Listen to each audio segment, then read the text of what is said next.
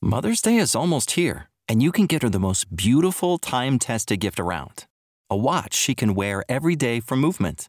Whether mom's into classic dress watches, rare and refined ceramics, or tried and true bestsellers, Movement has something she'll love.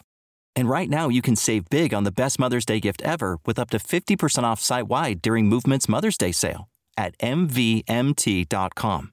Again, that's up to 50% off at MVMT.com. This is the story of the one. As head of maintenance at a concert hall, he knows the show must always go on. That's why he works behind the scenes, ensuring every light is working, the HVAC is humming, and his facility shines. With Grainger's supplies and solutions for every challenge he faces, plus 24/7 customer support, his venue never misses a beat. Call quickgrainger.com or just stop by. Grainger, for the ones who get it done. We're live. 1, 2, 3, 4.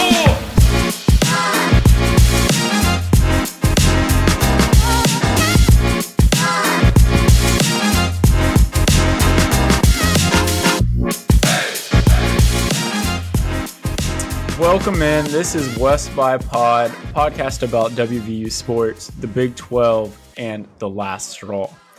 I'm Joel Bracken at WV Stats Guy on Twitter. I'm joined, as always, by Jordan Pinto at Game Day Shorts. Jordan, I'm going to be honest, I don't even know what to think. You know, at this point, we coming off maybe the biggest win in the Neil Brown era, and we followed up by, you know, possibly the biggest loss, the worst loss in the Neil Brown era. How is morale hanging on your end coming off? Oh, morale's down atrociously right now. You know, there are losses where you sleep on them for a night and you come back the next day and you're like, you know, okay, that was bad. I'm not happy we lost, but like I get it. This was not that. I woke up this morning and felt even worse about it than I did yesterday. You know, I don't know. I mean, I don't know what to say about it other than that, unless we want to just dive into all of the things that went wrong and what the outcomes are going to be. Well, how long do you have? That's really the question. Yeah, my schedule's clear. So on the pod, we're going to be, you know, covering a Texas Tech review. I'm sure you don't want to hear about it, but I think we'll just hit on it quickly because there's really not many bright spots to talk about. I think we're going to talk about just, you know, the state, West Virginia football, Neil Brown, everything surrounding that. We'll do our normal Big 12 recap, precap, and you know the wheel keeps turning, the world keeps spinning. We have another game next week against TCU, I think they're number 7 now in the AP. So we'll break down a little bit what to expect from TCU. That's a great transition because you know we break down what these teams are going to do. We tell you, if you listened to West by Pod last week, we told you how Texas Tech was going to play. We told you what to expect on their offense.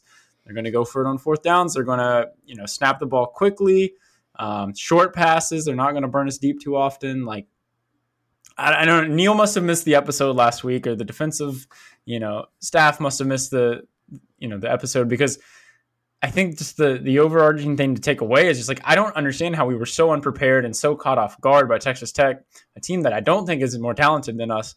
But I mean, there's so many examples of just, it looked like we didn't know. Did we watch film? Did we scout? Did we have a game plan? Because you could have fooled me. Yeah, no, I mean, it looked like we were just kind of hoping for the best, right? We were just throwing 11 guys out there. You know, I mean, there's various levels to our suck too, right? Where you watch us pre-snap and we have guys who clearly do not know what they're supposed to be doing as the ball is being snapped, right? We're looking around, we're trying to gesticulate to each other. And so it's like, the question is, in a situation like that, especially when you're facing tempo, you just fall back into your base defense, right? But I don't even know what our base defense is supposed to be. Like, I don't even know, like, if this defense has to get one stop, one down, fourth down for our life, what are we doing? You know, like, what is the identity? I don't even know. The identity is they're going to go trips left, and we're going to put 2 guys over there. It's 4th and 2, and they're just going to run a screen, and the 2 guys are going to block the 2 guys, and they're going to walk and pick up 15. Because it's like the amount of times that we were just misaligned, not ready for the snap to come off. We were subbing when they didn't sub. We knew this was going to be a problem. Yep. Like you said, like why are we just not like, okay, cover 2, man to man, like jam them up. They need to pick up 3 yards on the 3rd or 4th down. And it's just unfathomable how many times they burnt us on stupid things like that. Yeah. I don't know what we expected to happen. I don't even want to say attack them the way they did, because we did zero attacking. Last week on the pod, we talked about offense like this, the ball's going to come out fast. You need to try and disrupt the timing any way you can, whether that's getting pressure on the quarterback, getting hands on the receiver at the line of scrimmage, something. We didn't do any of that. We did it one time on a fourth down in the first half, and lo and behold, we got a sack. That was our only stop on fourth down, I think, of the entire first half. And I understand you can't go cover zero and blitz everybody every time. Bad things will happen then. But like some level of pressure would have been, outstanding. But man, I mean, it's just enough. We could have an entire podcast about the pre-snap stuff, man. I'm just looking at us lining up, and I can tell you what Texas Tech's about to do just based on where our guys are. They have a 4-stack diamond out to the left side of the field. Like you said, we put 2 defenders out there. The hell do you think is going to happen? They're going to throw a screen. There was a 4th and 2. We had a guy lined up 9 yards off the ball. They threw a screen and got 5, 6, 7 yards. I'm looking at that, and then we have. It almost looks like we're playing 2 cornerbacks. We have one cornerback like 3 yards off the line, and then another cornerback directly behind that guy, like 10 yards off the line, on both sides of the field. Then we have a safety, and so I'm looking at it. We have 5 guys in the box, and it's like this offensive line sucks. And they're just gashing us because they have a guy. They have a hat for every hat that we have in there. So like you can just look at us pre-snap, and it's like, boy, it looks like Texas Tech has a lot more guys in that spot than we do. Lo and behold, that's where they put the ball, and just we didn't even make it hard on them. It wasn't even challenging. Yeah, and it's silly.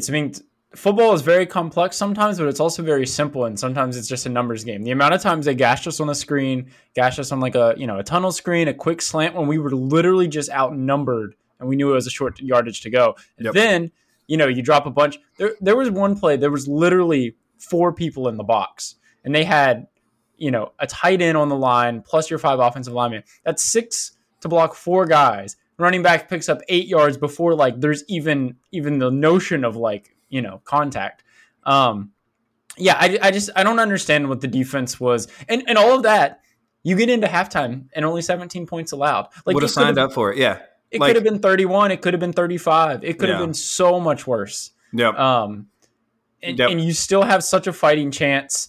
And the offense just doesn't help you out at all. You get 3 points going into the locker room. I think JT played probably his worst game as a Mountaineer. Yeah. But it's not on him.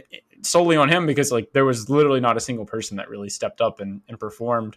As I think Neil said it in the presser, but just like there was nothing to highlight. There's nothing good to talk about, and I don't know. So I mean, then also to the coaches, so the players, there wasn't really any big standouts, and then there was some decision making that just doesn't make sense, and this is just such a theme. And it's like the end of the half. We call this timeout. We're going to try to get the ball back. They punt. We made probably not a smart decision to catch the ball inside like the 15 or the 10. Okay, well, we called this timeout. We're going to try to go for it. We're going to try to score some points. First down, let's do a run outside zone for 4 yards maybe, stay in bounds, burn 30 seconds off the clock. Then we start throwing it downfield. Then, we get into this situation where we're, inside the 30, maybe the 25, but there's only like 18 seconds left, and we have to force a long ball. It gets picked. We get no points. Things like that. It's just like, what I think the overarching theme is it's like, what is the game plan? Yeah. Like, it feels like we can't decide things in game decisions.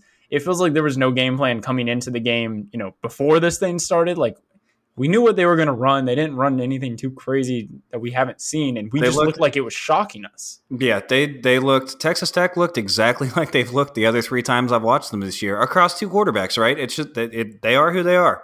And yeah, we just it was like we had never seen it before, man.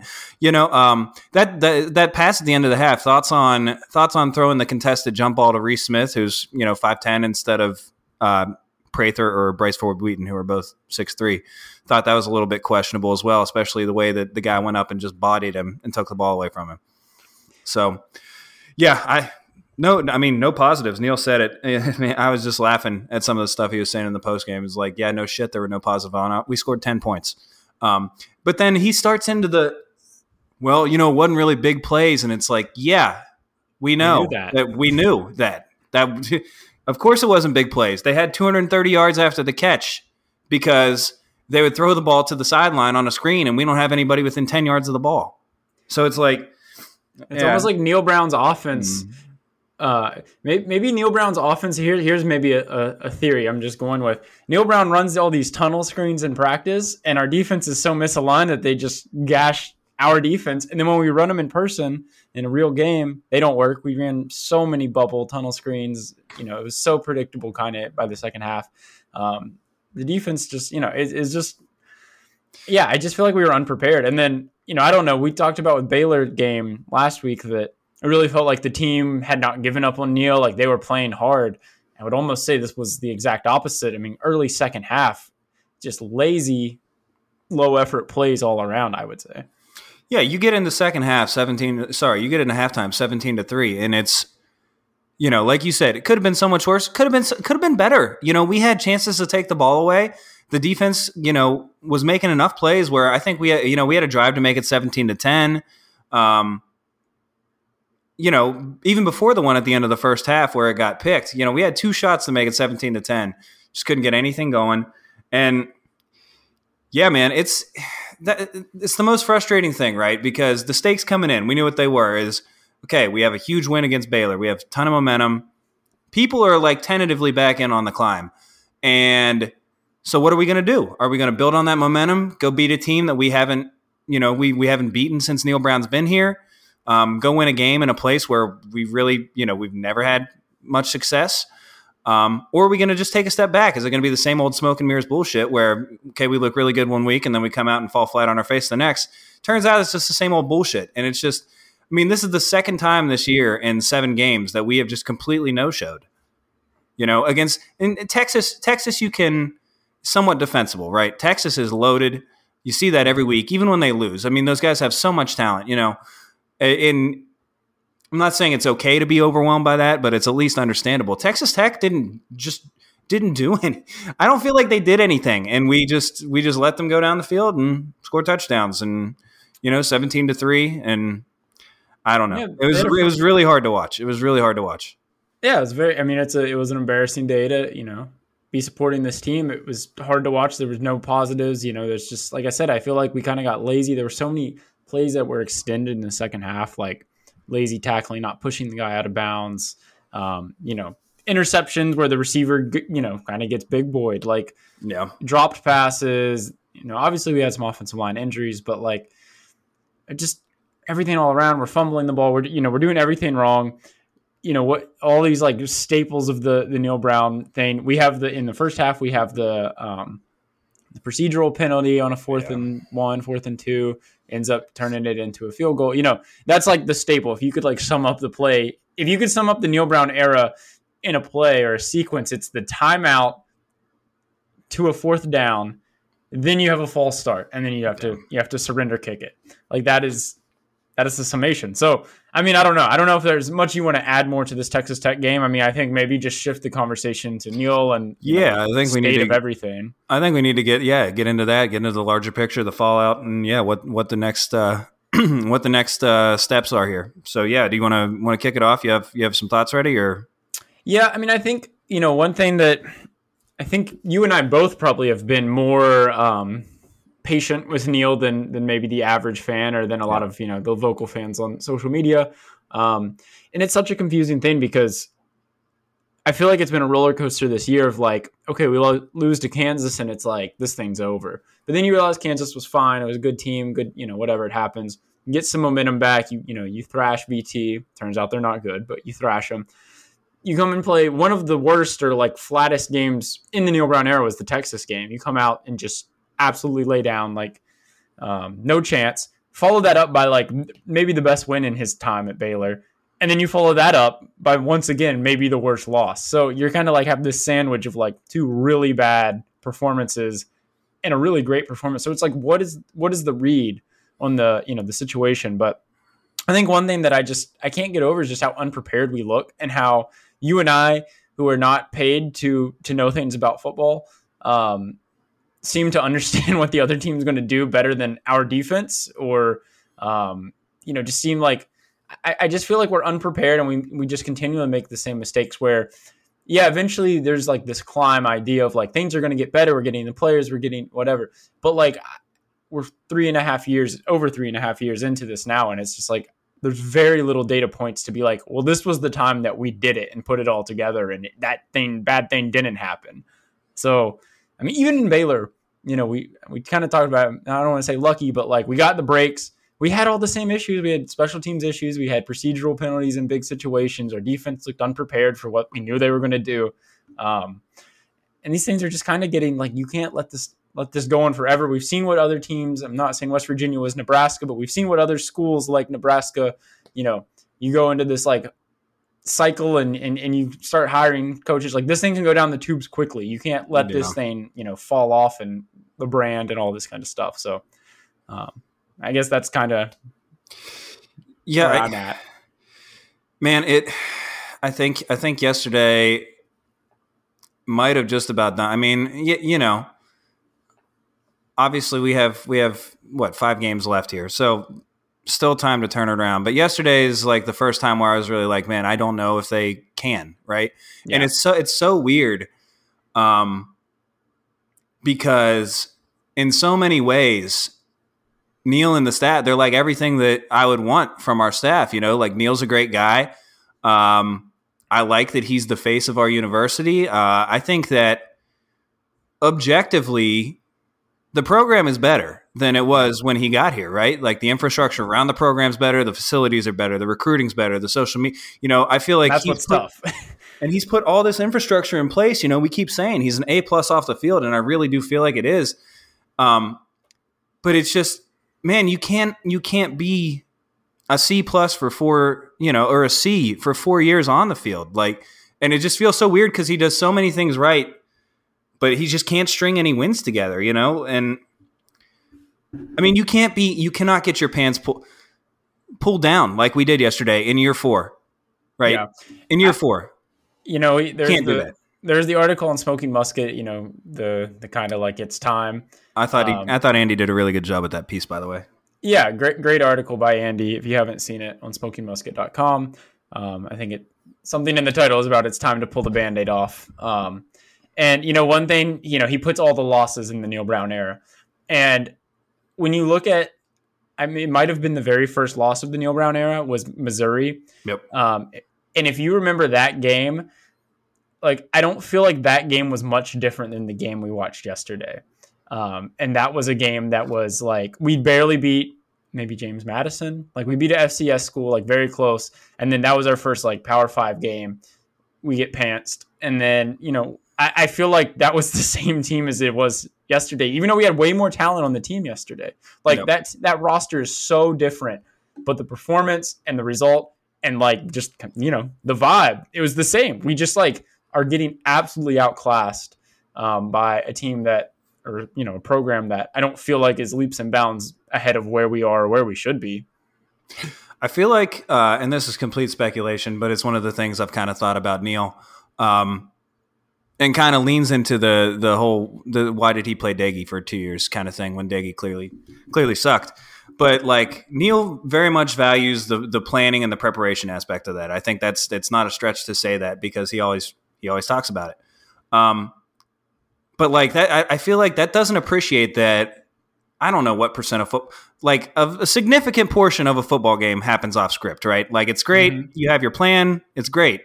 But like, what are you going to do when the bullets start flying? And I feel like there have been so many, we said, Andy, in the article, 8 21+ point losses that this team has in 4 years. A handful of other times where we didn't, that's the threshold. We put a 3 touchdown threshold. Handful of other times where we didn't quite lose by 21, but like we were down big right away. Like Texas this year. Texas Tech last year. We come out and go down 20-0 to a backup, a team with a backup quarterback. Where it's just like, it seems like they really struggle if in the fact that this happens with Texas Tech is even crazier. It just feels like they struggle if things don't go according to whatever plan they have in their head. In Texas Tech, I'm not sure why that was a problem because, again, like we said, they didn't do anything that they haven't done so far this year. But man, I don't know, and I feel like so I feel like we spend a lot of time thinking and talking about what other teams do well, as opposed to thinking and talking about like what our team does well. I kind of get that vibe where like, well, they run the ball really well, or they're cool. Now they got a lot of good players over there now, and it's like, no shit, we got a lot of good players too. Why don't you start gassing our guys up a little bit? Why don't we start finding what our guys are good at and leaning into that shit? It's just, I don't know, man. I'm as big of a Neal defender as there is, because like I said, he had, aside from the in-game stuff, everything that I want in a coach. But man, it's days like yesterday. It's really hard to defend him. I don't know how you defend him. So I feel very similar.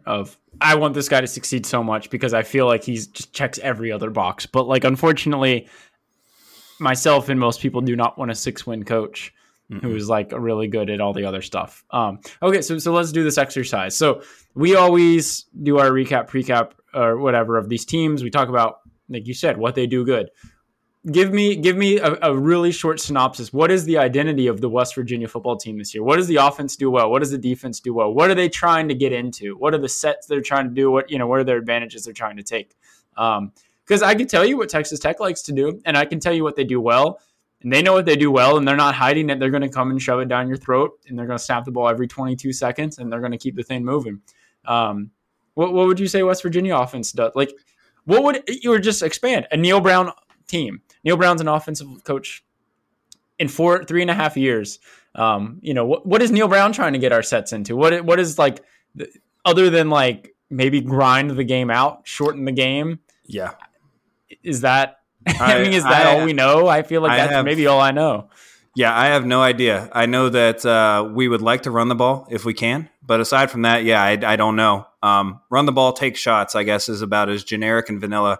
And, our offense looks pretty generic and vanilla. So, man, I feel bad. We're hating on the offense. They've actually been pretty good this year. But defensively, I could not tell you what we're trying to do. Literally, when I said earlier, hold on for dear life, that literally looks like what we're trying to do. And at some point, you have to snap that trend and start going on the offensive. Like, you can't just – yeah, I don't know. I don't know what we're trying to do defensively. I have no idea what we're trying to do. We're, theoretically, we have some strengths up front. Secondary is obviously the weakness. And so it seems like in that case, like, what's the best way to help out our secondary? Is it to say, okay, we're going to put more of you on the field and ask you guys to cover for longer? Or is the best way to help out a secondary that can't cover, say, okay, we're going to give the quarterback 1.5 seconds to throw the ball. Yeah. And, if he can find somebody who's open downfield, more power to him. So I have no idea. I don't know.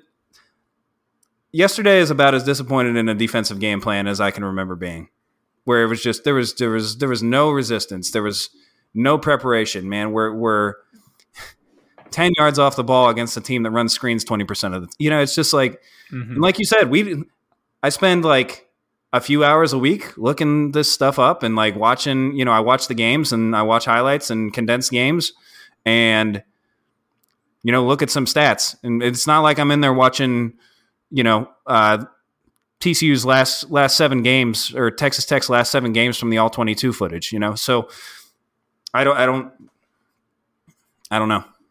Yeah.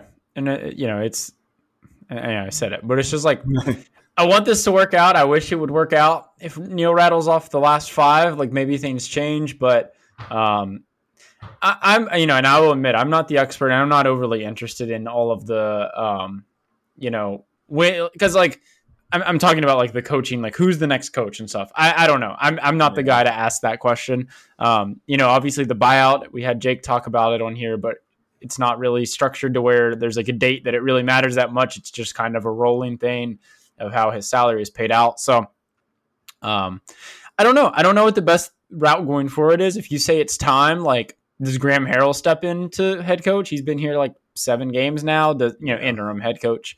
Who would step in interim if he gets fired mid-season? And then, as we approach the end of the season, then it's just fair game. I think it's the coaching carousel. And I don't know who would go out. I don't know if, because unfortunately Neal was a slam dunk hire at the time. Yeah. And if there was a Neal Brown right now, we would probably hire that guy. That's the guy we would want. That's the scary thing. And this stuff it's just, I think it's just tough to hire people. It's tough to evaluate. You don't know. Anytime you're bringing a G5 guy up who had success, you're giving him the keys to the biggest program he's ever seen. and challenges he's never faced. I mean, that's what hiring somebody is. You're saying, I believe in you, but you don't know. Neil checked all the boxes before, and he checks like most of the boxes or all of the boxes of someone we'd be looking for again. Yep. So it's just tough. I mean, it stinks, but this is the position we're in, and it's been mediocre to average for 3.5 years. And that's, I don't think what people like to think about West Virginia football, and I don't want it to sink into that being like the norm. No. I just want there to be some sort of an identity, man. I think, if it is the time, I would still prefer to win our next 5 games, and finish 8-4. That'd be great. But if it is the time, I just want somebody to come in who has a sense of who they are and what they do. Neil Brown's thing is, he runs a good program and he wins in the margins. And it's like, well, guess what? You stop winning in the margins and that's your identity, then you're kind of shit out of luck, right? I mean, you look, when we were Dana, we knew exactly what we were, it's like some of that margin stuff's going to happen, but we know what we're going to be offensively. And so that's something. And then you go back to Bill Stewart. What was the complaint about the Stewart thing? Is that we had no identity. It's just like, what is this team trying to be offensively? We have no clue. Go back further, and Rich Rod had the power spread, right? And so I just want whoever comes in here next, if it's that time, I just want some sort of an identity. And I would say the only other thing I would piggyback onto that is, I don't think Neil Brown's not a confident guy, but I think the confidence to be creative and the confidence, like what we saw with Kansas this year, like came out running these crazy triple options. They were not afraid to like take this scheme and run with it. Texas Tech yesterday, like they had their identity of what they want to do primarily, but one play I would really point to, it was like a 3rd and 10 or something. And maybe this was something you hadn't seen before, but this is like an interesting wrinkle that we would never, ever do. They run a speed option outright. They stack everything left and run a speed option right, catches us completely off guard. Yep. And it's just that like confidence to be different, that confidence to try things. And like, not that a speed option is a risky play, but it's just like, you see that we would never do that. No, we would never do that. Way too, I'd say maybe that's the identity, is that we're just conservative. We're playing not to lose. Anyways, completely agree. I don't think we need to. We've done 25 minutes on the coach. So, any last comments on the coaching stuff? My only comment is I'm rooting for the Mountaineers every week. I don't like when people are like, I hope we lose this week so we can can them and move on. Agreed. Screw that. I hope we go 8-4. This is not fortunate situation. Everyone agrees, but like, get over yourself. I'm rooting for my team. I hope we win out. I hope we kick TCU's ass. So that's just how it is for me. 100%. I'll be there. Can't wait. All right, Big 12 recap. So Kansas Baylor, early slate. Kind of went about how I expected. Kansas showed a ton of fight. I think it got to 28-3, and then Kansas battled all the way back. So, love to see those guys fighting back, have a ton of fight. But clearly, I think, just without Jalen Daniels, it's going to be an uphill climb for them, I think, from here on out. Yeah, agreed. I mean, obviously they lost their spark, but I think the difference is Kansas is competitive. Like you said, they fought all the way back and made it a field goal game. Kansas of the last 10 years did not do that. And that's the difference to me, is that there's still marked progress there, even though they are still Kansas. Yep. All right, Texas, Oklahoma State. Those are the 3:30 slots. So, unfortunately or fortunately, if you were looking for a distraction from our game, I didn't see a whole lot of this. Went back and looked at it. Seems like Texas might have had it won, but then figured out a way not to win it. I don't know. I saw there was a huge penalty disparity too. Did you catch any more of this game? A little bit. Yeah. I mean, I think just the mark would be that Texas was undisciplined and Gundy's team was not. Yep. I think that Gundy's got that team in good shape, and it's a typical Gundy team where they kind of just keep getting better and better, and they don't shoot themselves in the foot. The big thing with Sark is like, I forget the stat, but the number of games he's lost in Texas while leading in the third or fourth quarter is absurd. I think it's like all 9. They do is blow leads. Yeah, and, like 9, yeah. It's crazy. Yep. All right, then we had Kansas State and TCU. Really good game. Watched a lot of this one. Trying to take my mind off of our disaster. And had a good time with them. I thought Kansas State looked really good until some of those injuries happened. Obviously once Martinez goes out, they're kind of in a bad spot. And, it kind of opened the door for TCU to take control of that game. But at the same time, was also really impressed with TCU. I mean, that's back-to-back weeks where they've kind of been in a big hole and found their way out of it. So I don't know. What's your takeaway from that one? Yeah, I think every time I watch TCU, I'm just a little more impressed. Like, I think I've been suspending disbelief, but they just keep doing it. Unfortunate luck with the injuries with K-State. I think we probably mentioned this in the offseason. Like, without Martinez, like, I'm not sure what this offense is going to do. Like, they have that 1-2 punch, but otherwise, what are they? But yeah, I mean, TCU, there is that crazy thing where they've won 5 consecutive games where the starting quarterback did not finish the game. That is not saying that TCU is dirty or anything. That's just what has happened. It's just saying that they're lucky. It's just saying that they are 7-0. And like at some point you have to respect them. Like they can't get lucky forever like that. And they're going to lose in Morgantown this week. It's crazy. Can't wait for that. We're going to beat them and then lose out and go 4-8. And it's going to be the most on-brand West Virginia bullshit of all time. All right. So that was the last one. That was the last one of last week, right? Any last thoughts on last weekend? This conference is still awesome. It's good. Brutal, you can watch man. any game any week, and they're all fun. Yep, agreed. So let's do this week, shall we? So kicking it off, got Oklahoma State at Kansas State. Do we know Martinez's status? Is he going to play? I haven't seen anything. We're recording Sunday night. I haven't seen anything yet. Okay. Because he was walking around on the sideline and didn't look to be in that horrible. He wasn't like he was a mess in street clothes or something like that. Mm-hmm. I don't know. I think I like Oklahoma State in this one. I think they got their bad one out of their system maybe 2 weeks ago. So maybe now locking it down a little bit, especially if Martinez is out, though. I like Oklahoma State. So what do you think? Same. I like Oklahoma State. Like I said, I feel like Gundy teams into November just keep kind of getting better and better. And I do think, like I said, I feel like I remember us highlighting K-State's depth was an issue and that, maybe later in the season they might have some issues. So some injuries piling up there. And yeah, I would go OK State. All right. We like OK State. We didn't see a line on that game for some reason. We checked right before. FanDuel didn't have a line up, so not sure what to do there. But we do know the other 12 o'clock kick, Oklahoma traveling to Iowa State, to Ames. Only 1.5-point favorites are the Oklahoma Sooners. What's your read on that game? Just quick update. Just refreshed. We have a 1 point OK State 1 point favorite in that game. So, I mean, more or less a push in that one.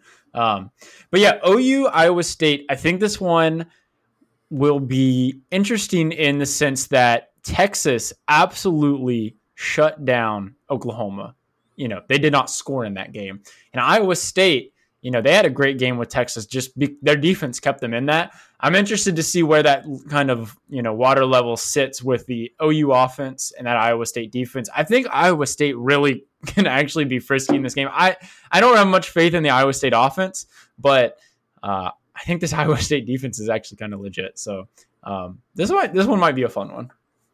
Yeah, the transitive property of matchups across games. Always an interesting thing to keep an eye on. Yeah, I think generally I agree. I think the Iowa State D keeps it close, but Oklahoma has too many weapons. I think I don't know if Iowa State will be able to score enough to keep up. So yeah, like Oklahoma in that one. And then we have the 7:30 kick, Baylor at Texas Tech. So our last two opponents are clashing. And Texas Tech 2.5-point favorites in that game. Actually, I'm not at all surprised by that number either. What's your take on this game? Yeah, at Tech, did you say this was a night game? I think it's 7:30. Yeah, 7:30 in Lubbock. New coach are 4-3. This is a big one, I think, for Baylor. They're kind of sliding per se. Their last game was against us. That loss is not looking great right now for them.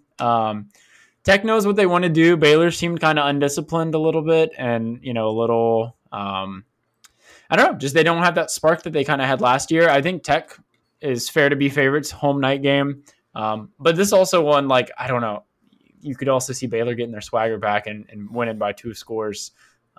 So that's just how this conference is. It's just hard to predict. Yeah, I have, my feel, based on the last 2 games, right, it'd be really hard to not think Texas Tech is the better team. Not that we put our best foot forward against against Texas Tech, but yeah, I don't know. I think it's going to be an interesting one. It's a fun clash of styles. You have Tech doing what they do, Baylor kind of doing what they do, a little bit more outside zone play action kind of identity offensively. So it should be a good clash of styles. I don't know. It'll be a fun one to watch, I think, either way. Yeah. All right. Anything else on the pre-cap? That's all I got. That's all we got. Okay. Well, I guess we might as well get into this, looming bloodbath buzz. I don't know, all the bad words of things on the horizon here.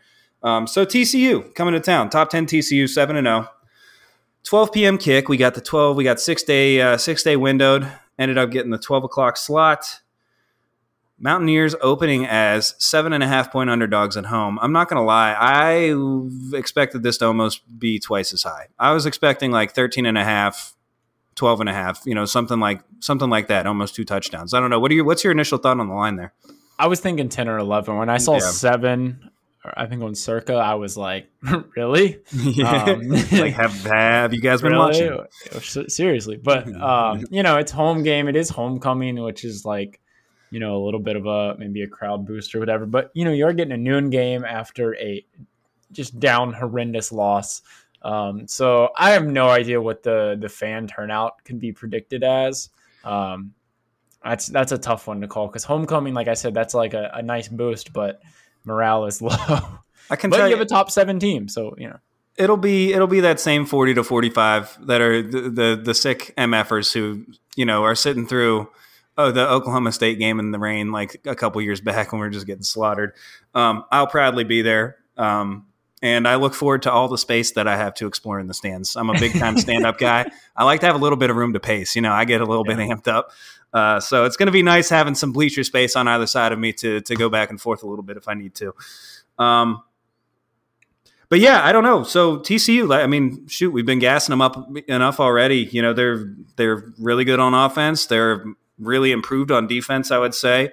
Neil's 3-0 against them, but I don't know. It's going to take a whole lot of stuff going right, I think, to get that to 4-0. I don't know. Do we want to what else? Any other kind of scene setting context type stuff you want to hit on before we get into the offense defense stuff? I imagine this is the only team that Neil Brown has a winning. Well, I guess he's 2-0 against VT. But yeah, I'd say this is the only team in conference he is undefeated against. I think it has to be. Yeah, this TCU team, I think just from a broad perspective they've been surprising, new coach, reset of an era, whatever, coming off Gary P. But, man, this defense, especially the run defense, might be like the single biggest turnaround in the conference of any unit or any, kind of sub-unit. Just unbelievable. They were horrendous last year, and I'm sure if you remember our game, like we just ran it. That's all you had to do. Just keep running the ball. 1,000 times, yeah. Things work out, but they've really turned it around. And like they're to the point where they can almost start looking down the path and be like, hey, like we get out of here with just 1 or maybe 2 losses and we can get to Arlington, which is crazy. So, yeah, this is the most on-brand win that we're going to have is just, we're bouncing back between absolutely embarrassing losses and then a game like this, coming to Morgantown, how long can they, I don't want to say how many times can they get lucky, but like, they've been pulling them off every week and probably haven't been favored in a lot of them. So, this is definitely a game that, I don't know, maybe Neil Brown and the team, you can get some kind of rally around the flag and you're playing for the coach's job. And, if he still has a job by the time this podcast comes out, Do you think that because we've been so good with our backs up against the wall that maybe Neil throws every other game just to create that kind of pressure? It's like how, like a procrastinator waits till the night before to write their paper. Like, do you think Neil just thrives under that kind of pressure of like, shit, it's my job if I lose this one? Like he really cracks down and studies that one week, but then after the Baylor win, we just kind of partied and watched some movies and just having barbecues. Yeah, hasn't put the tape on yet. Got some vlogs for the media team, like nothing crazy. And then we lose, and then it's like, okay, guys, we got to buckle down again. We need another win, or this whole thing stops. Can't do any more Chick-fil-A commercials if we lose this week, boys. I love the amount of run we've gotten out of the Chick-fil-A commercial where he's in the car and it's like, get in, loser. We're just in the car. Get in, loser. Hey, and after we beat TCU, I'm going to be riding shotgun with that son of a gun. I'll tell you that. Oh my gosh.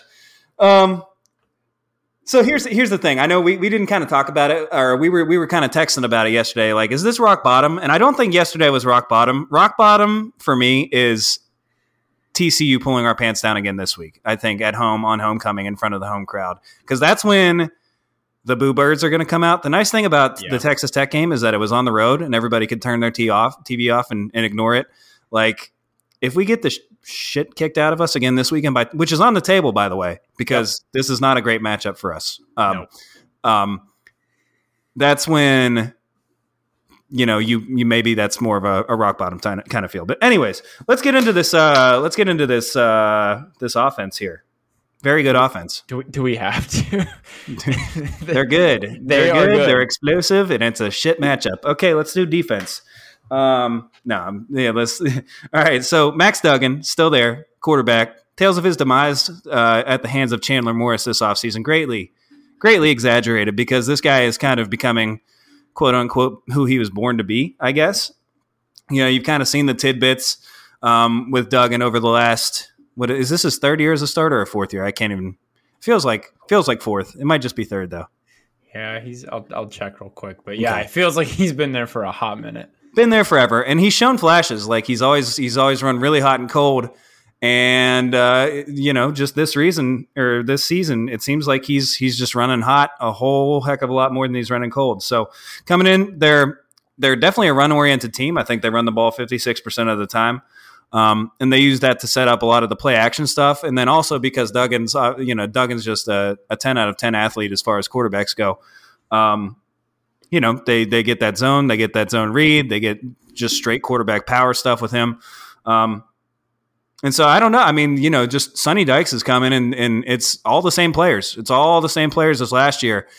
And he's just sprinkled whatever magic dust on it and has them just ripping right now. And I think TCU is, if you're making a change at WVU, you can sell yourself on the infrastructure. Like we said, the infrastructure is good, the program's good, and maybe you just need a different guy to come in and be the one who wins the games with the team, right? Like I feel like that's kind of what it's been with Sonny Dykes, where it is literally all the same players as last year. And what they go 4-8 last year, or 5-7, maybe or 5? Yeah, I mean no more than. Yeah, I mean they weren't good last year, and it's all the same players, and they're 7-0. Yeah, Max Duggan. Yeah. I mean, this guy. Yeah, so it is his fourth full season at TCU, and he's had quite the trend. So trust the Max Duggan climb. Completion percentage up every year, pretty consistent. So that continues to rise. Yards per attempt up every year. He's up to 9.7 this year. He only has 1 interception, 19 touchdowns. He does have 7 turnover-worthy plays, but oh well. He's been getting lucky, I guess. What I really found interesting when you look at his, when you look at some of his numbers, is like I said, yards per attempt have gone up. His completion percentage has gone up. This year, his average depth of target is much reduced to the last 3 years. So he was 10.8, 10.3, 11.9. This year, just 8.5. Clearly, it's working. There, I think he has just gotten better and better every year. And like you said, he's a really good athlete. Code word deceptively quick.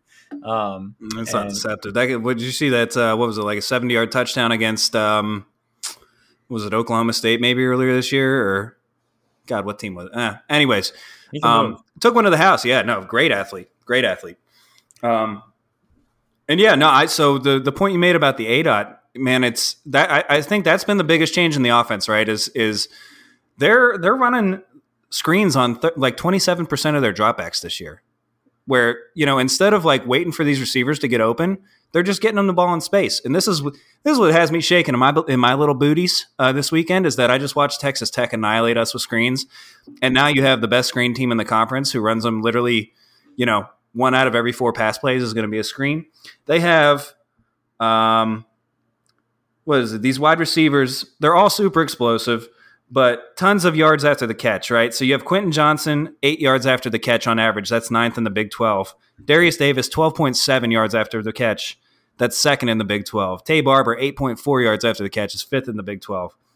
Johnson leads the Big 12 in missed tackles forced on receptions. So, like, they just get these dudes the ball, and they're better athletes than you. Yep. And so that's the way that we're going to win, and it's working really well. I mean, these dudes, they're all awesome. They get them the ball in space, and they make plays. It's not, like you said, football can be pretty simple sometimes, and I think that's one of the ways where TCU has made it simple this year.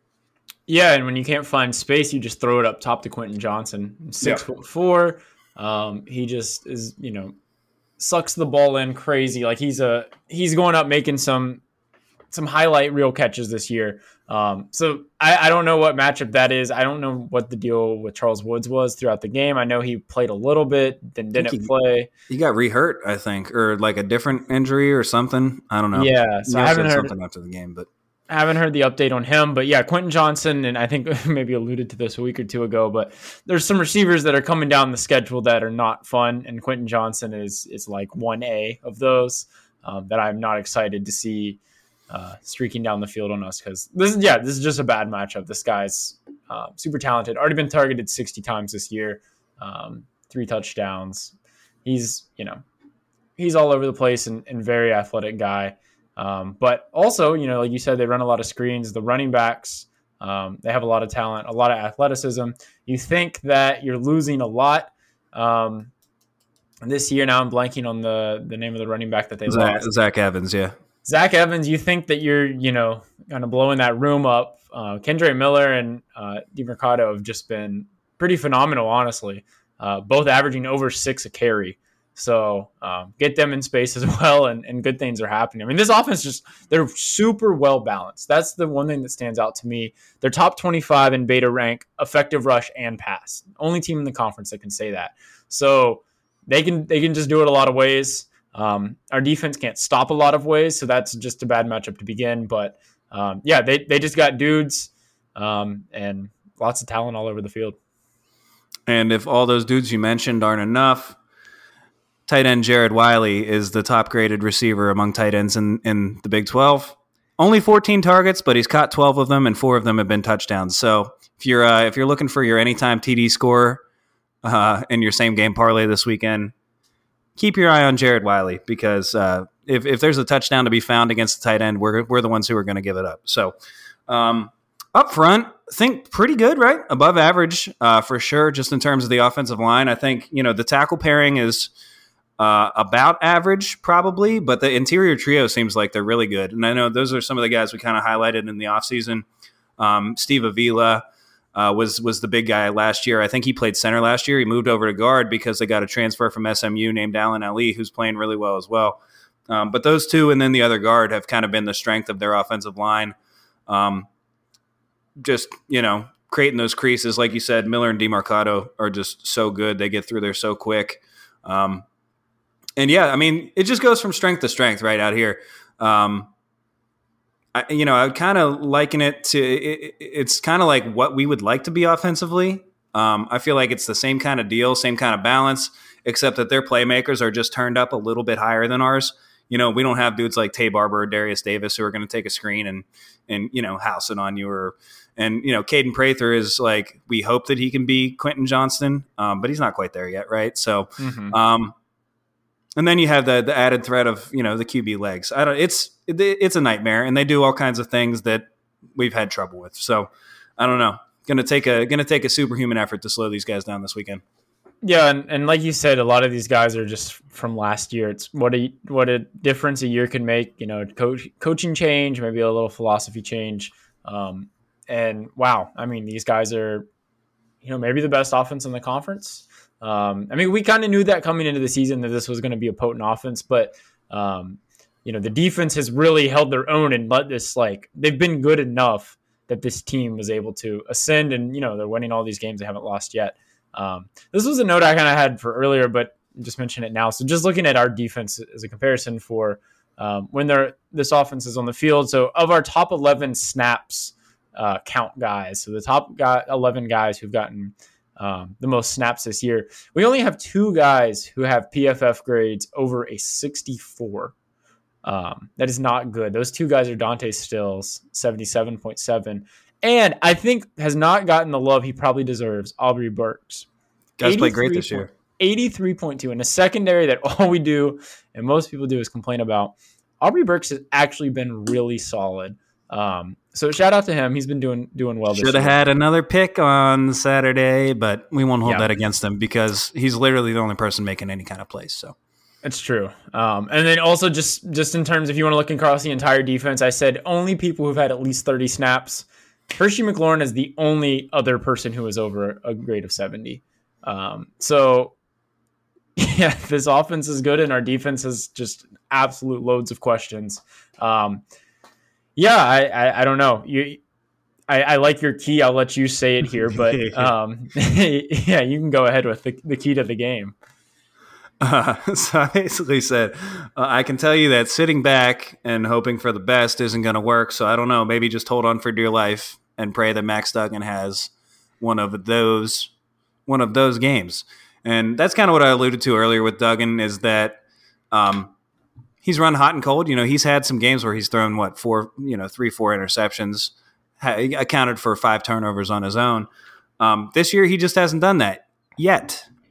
So you might say that he's due.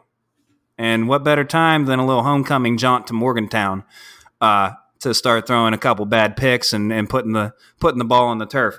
Honestly, I don't know. I think I think that in light of how bad we looked this week, on top of how bad we've looked all season, combined with what these guys are good at, I'm just going to accept if we can get aligned properly.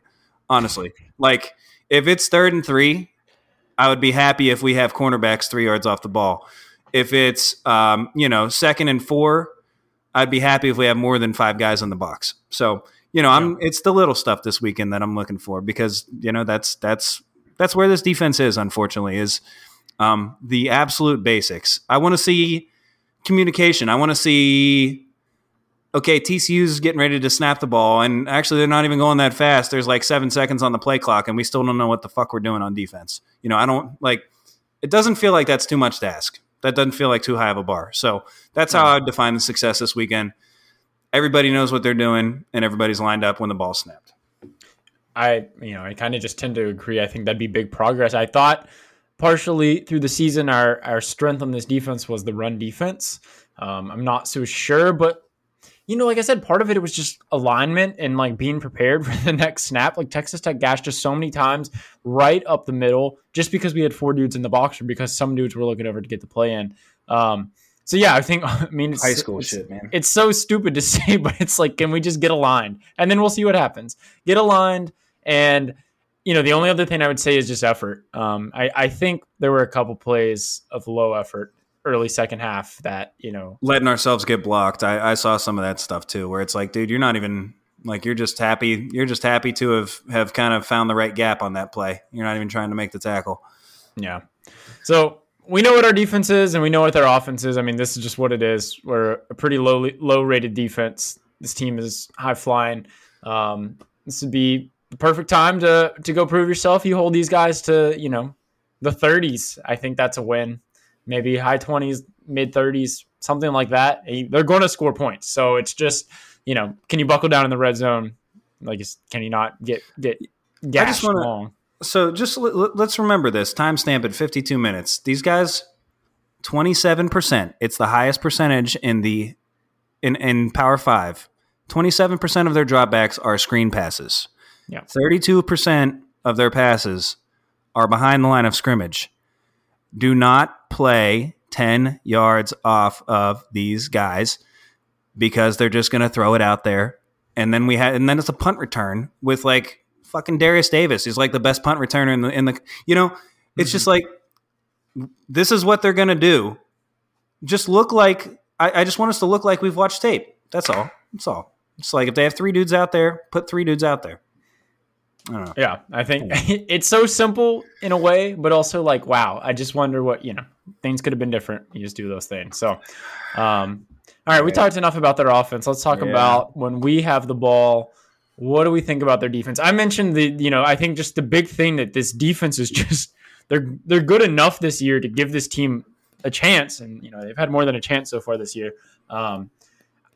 the pass defense last year was horrendous. Now this defense in most metrics is ranking just around the middle of the conference. And when you have like a pretty elite other unit, just being average good enough on one side of the ball and elite on the other is generally a pretty good recipe in college football. So I think that's the big thing that stood out to me. What are your kind of takeaways on this defense? Yeah, I mean, that's what we were kind of crossing our fingers for this year, right? Is, the offense is going to be better. Can the defense be decent? But yeah, no, I mean, again, another case of look, this is like a lot of the same guys as last year, and just, what a tweak in philosophy and maybe who knows what else. And it's gotten them from being one of the worst units in P5 to, like you said, getting one stop, getting two stops on either side of halftime is all that you need when your offense puts up 40 points. I know in the offseason we were kind of concerned. So the big change for them this year is going to an odd front. So doing a 3-3-5 as opposed to the 4-2-5 that Gary Patterson pretty much made famous, actually. But, how are you going to deal with that personnel-wise? Because obviously it's different people, different types of bodies that are required to succeed on an odd front as opposed to an even front. And I think that's been the biggest thing for them is that change has really, when you don't have a ton of playmakers up front, even front dudes, it's more of a eat blockers, let everybody else make plays.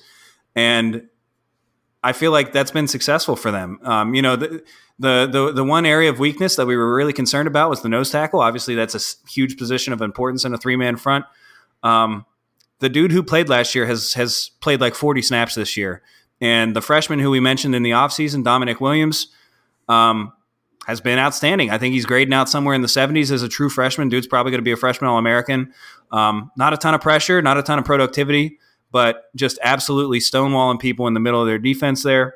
I know you mentioned they have the one edge guy who actually is a little bit of a playmaker. What was his name? Dylan Horton has 23 pressures. But all in all, it's a workman-like front. And really what they're trying to do is engage blockers so that the rest of, the back 8 can run around and make plays. What do you, what are your kind of some of your points on the defense? Yeah. I mean, you kind of, teed it up there. Dylan Horton, they line him up all over, not just interior. They put him on the edge. They kind of put him all over the place. He's got a lot of pressures.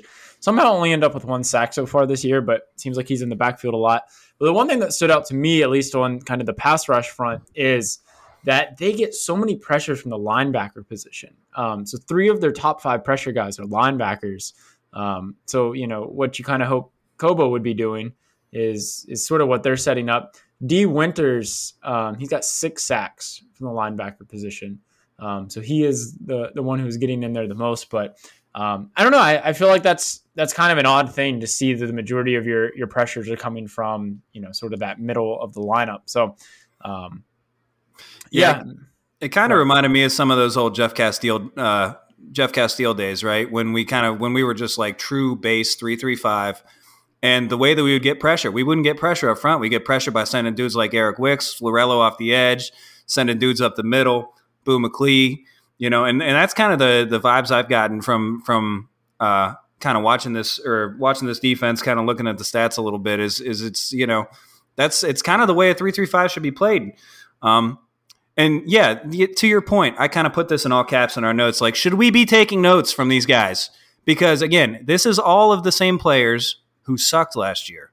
It's Jamoy Hodge, it's Hodges, it's D. Winters, and those guys were among the worst graded linebackers in the conference last year, especially in coverage. Guess what? They're bad in coverage again this year if you look at the grades. Guess what TCU is not asking those guys to do, right? They're not asking them to cover. And so, like, it's frustrating as somebody who's kind of been pleading for this for like the last 3 weeks of like, we suck. Why are we trying to cover? We suck at coverage. Go get these guys. But anyways, I mean, Winters is good. None of these guys are really grading out well, but I think the thing is that it's a little bit of a risk reward type deal, right? Where, they're going to be out of position sometimes. They're going to blitz the wrong gap sometimes, and TCU might get hit. But if they blitz the right gap, it's a tackle for loss, and I think that's kind of how TCU has been making their hay, getting people behind the sticks. And then the secondary, I think the secondary has been outstanding. So they get these people behind the sticks, send more pressure, and they have these dudes on the outside and on the back end who have been really, really good. Yeah, I think the secondary has been pretty solid. Pretty much everyone who's listed as a cornerback has a pretty solid PFF grade. I mean, Travius Hodges-Tomlinson I'm pretty sure he was all Big 12 preseason. Mm-hmm. He's kind of their top dog. One of the things that stood out for me about him, only 43.6% of his targets that are coming his way are caught. Which is pretty good. I mean, you're catching less than half the balls thrown your way. I went and looked at a comparison for West Virginia. You don't even want to hear the numbers because nobody's really even close who's received considerable targets. So yeah, they've been good on the back end. I mean, like I said, just the absolute flip-flop of the rush defense. I think they're top 20 in effective rush, 54th in effective pass. So a little softer against the pass, but like I said, this unit is just good enough to give this offense a chance. They're getting enough stops in a game, and they have not lost yet. It's crazy to say, but I did mention the quarterback injury stuff. Like, they have had some wild luck with quarterbacks, so I don't know how much you want to bake that into the numbers or to your interpretation of the numbers. But all that to say is they're getting the job done. This defense is they're doing probably more than they were thinking they were going to get out of them at the beginning of the season. Yeah, I think you bake it a little bit, but yeah, it's not a big enough deal to take anything away from the growth that they've shown. Wanted to mention, so you mentioned Hodges-Tomlinson, Abraham Kamara, another starting cornerback. He's the only starting cornerback of the big three that's allowing over 50%, and he's at like 52.4. And then the real dagger to the heart. So folks who follow our recruiting closely will remember that it was Josh Newton and Jalen Shelton, pair of cornerbacks who were both of them were down to us and TCU, and both of them committed within a week of each other. And Newton ended up choosing TCU. Shelton chose us. Josh Newton he made PFF's All Defensive Team of the Week last week nationally. He made the game-winning pass breakup against Kansas like 3 weeks ago, allowing completions on like 48% of the 30-plus target times that he's been targeted. So, the guy that TCU got has been playing. He's their starter and has been playing at a high level. I don't even think Jalen Shelton has traveled with the team yet. So it's just like, who knows what happened with one choosing one way or one choosing the other. I don't know. I can't remember if Newton chose TCU and that kind of pushed Shelton to us, or if it was the other way around, or if it was our staff. If it was our staff preferring Shelton over Newton, though, it's just another where it's like, dude, what the hell were you guys looking at? Because this guy's been playing well. But yeah, no, it's like you said. We don't need to get too much further into it. It's a defense that before last Saturday I would have not been all that scared of. Would have thought we would be able to move the ball and score points on these guys, enough at least to keep it competitive. But after last Saturday, I think all bets are off. And they're not overly good, but they do enough things well that they get the ball back for their offense. So I don't know. Anything else to add on the defense there? Yeah, I mean, I think just keys for us. You kind of similar to what you're going to say as well, but just I think running the ball has been pretty important to us in a lot of big games. I think this week was probably the worst that we ran the ball all season. Just kind of feel like, but also we got down early and never really gave it a chance. I don't know. I just feel like we're really predictable in offense. Mm-hmm. It's just like run, screen, and then some kind of it's just I don't know. I just feel like the screens and the runs are too predictable. You get to 2nd and 10 and you're getting either a run or a screen, like 100% without a doubt. So I don't know. I don't know what this actually is. I'm just looking for a little creativity, a little spark. I don't know what it is. I think we're hurting a little bit more than you might think without O'Laughlin. I don't want to body slam anybody by name, but tight end position was not there this week. So I don't know what the wrinkle needs to be, but I think just don't be predictable. I think you and me are watching the games and I can tell you like what we're trying to do, and it's not being successful and we just continue to pound it. So I think, just you got to have a wrinkle and you got to have some sustainable drives. I mean, obviously Texas Tech ran a million plays on us, but you got to have some long drives. Yeah, and we'd been really good at that going into the game, right? I mean, that was kind of the thing we're talking about. We gained. I think I saw a stat that we had gained over 50 yards on 51% of our drives coming into the Texas Tech game, which was the best number in the country. We're top 10 nationally in avoiding plays and staying on schedule. Yeah, I think, man, I would fire the wide receiver screen into the sun. I think we've hit, you forget all the ones that work decently, and I feel like we do have a ton that have worked in, 7, 8, 9 yards. Ford Wheaton took one to the house against Kansas, but man, there's some sort of a tell, because there was a screen against Texas Tech where it was to Reese Smith, and the guy was like tackling him off the line before he even started the tunnel action. You know what I mean? So, So something we're doing, people know that it's coming. And so I would really think about putting that one in the back pocket maybe for a week. But I think you have to lean into the run game. Every time that we've been good this year, it's because we were able to run the ball, get some heavier boxes that open stuff up downfield. I don't know. I mean, we've generally been pretty bad against man coverage, and I think TCU unfortunately runs the highest percentage of man coverage, and it's a ton of man-to-man on the outside. Definitely the highest percentage in the conference. Those guys have all been, as we said, Hodges Tomlinson, Newton, Camara have all been really good on the outside in man coverage. So I don't know if those generic sideline shots that we like to take, that we've kind of taken, we took a handful of them against Tech. We take a handful every week where, two-step drop, throw a 30-yard ball down the sideline. I don't know if that's really the recipe this week. I think everything we have to do starts with the run game. I mean, it's an attitude thing. I feel like when we are able to assert ourselves in the running game, it's a cascading effect across the rest of the offense and the rest of the team, where it's like, all right, these guys are kind of winning their physical battle. Let's go at least, make it hard on people. And like you said, we never even really got started. Same deal as Texas, where we, got a little cute maybe early and got ourselves in a hole. And then by that time, when you're down 17, when you're down 21, when you're down 28, it's a lot harder to talk yourselves into it's okay to grind out a 12 play 6-minute drive, So I think we need to come out, start with the running game, and go from there. It should be a team you can run on, right? I mean, their running defense it's good, but it's not like, it's no better than Baylor's was. Yeah, I'm a little worried. Like I said, I think O'Loughlin, and I'm interested to see the health of our offensive line, because I do feel like there is a sharp drop-off after about 4 or 5 on that depth chart. So I think some of that's going to hinge on that. But, hey, this is a game, once again, backs firmly against the wall. That's the way we do it. And especially don't want to come out and lay another egg. I mean, that's just going to absolutely lose everybody on this year's campaign. So, hey, whatever. It's a home game. It's homecoming. I'm sure vibes will be good.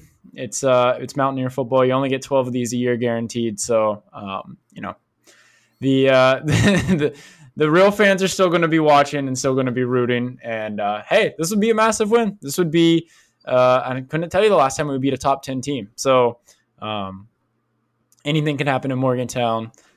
You got anything else you want to add to the? No, I mean, a ton of stuff's going to have to go right, but I'm going to be there trying to make sure that it does. So would not be shocked if, well, I would probably be shocked if we won, but it's not an unwinnable. And there are no, I really stand by, there are no unbeatable teams in this conference. And yeah, I mean, we could beat them. Probably won't, but we could. That'd be quite the national stage win. I mean, there's like maybe 6 or 8 undefeated teams left. This team's first place in the conference. This would be a big one. So, yeah, I think that probably wraps it up for the show. So we are on smokingmusket.com. Some good articles up right now, and you can join the conversation on Smoking Musket. We got a Twitter account for this podcast. It's at WestByPod with underscores. I'm Joel Bracken at WV Stats Guy. He's Jordan Pinto at Game Day Shorts. Hope you have a good week, and we'll catch you next time. Let's go. 1, 2, 3,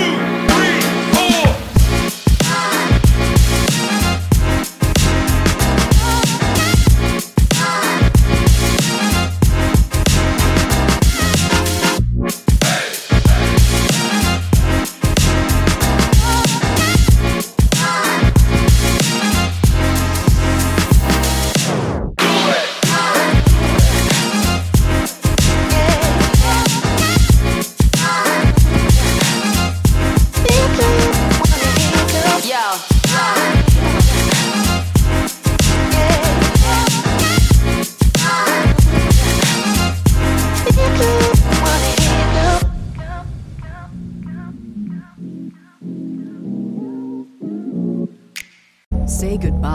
your credit card rewards. Greedy corporate mega stores, led by Walmart and Target, are pushing for a law in Congress to take away your hard-earned cash back and travel points to line their pockets. The Durbin-Marshall credit card bill would enact harmful credit card routing mandates that would end credit card rewards as we know it. If you love your credit card rewards, tell your lawmakers, hands off my rewards. Tell them to oppose the Durbin-Marshall credit card bill.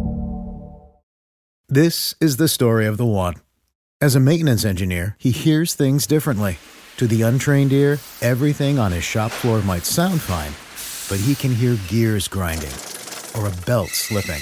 So he steps in to fix the problem at hand before it gets out of hand. And he knows Grainger's got the right product he needs to get the job done, which is music to his ears.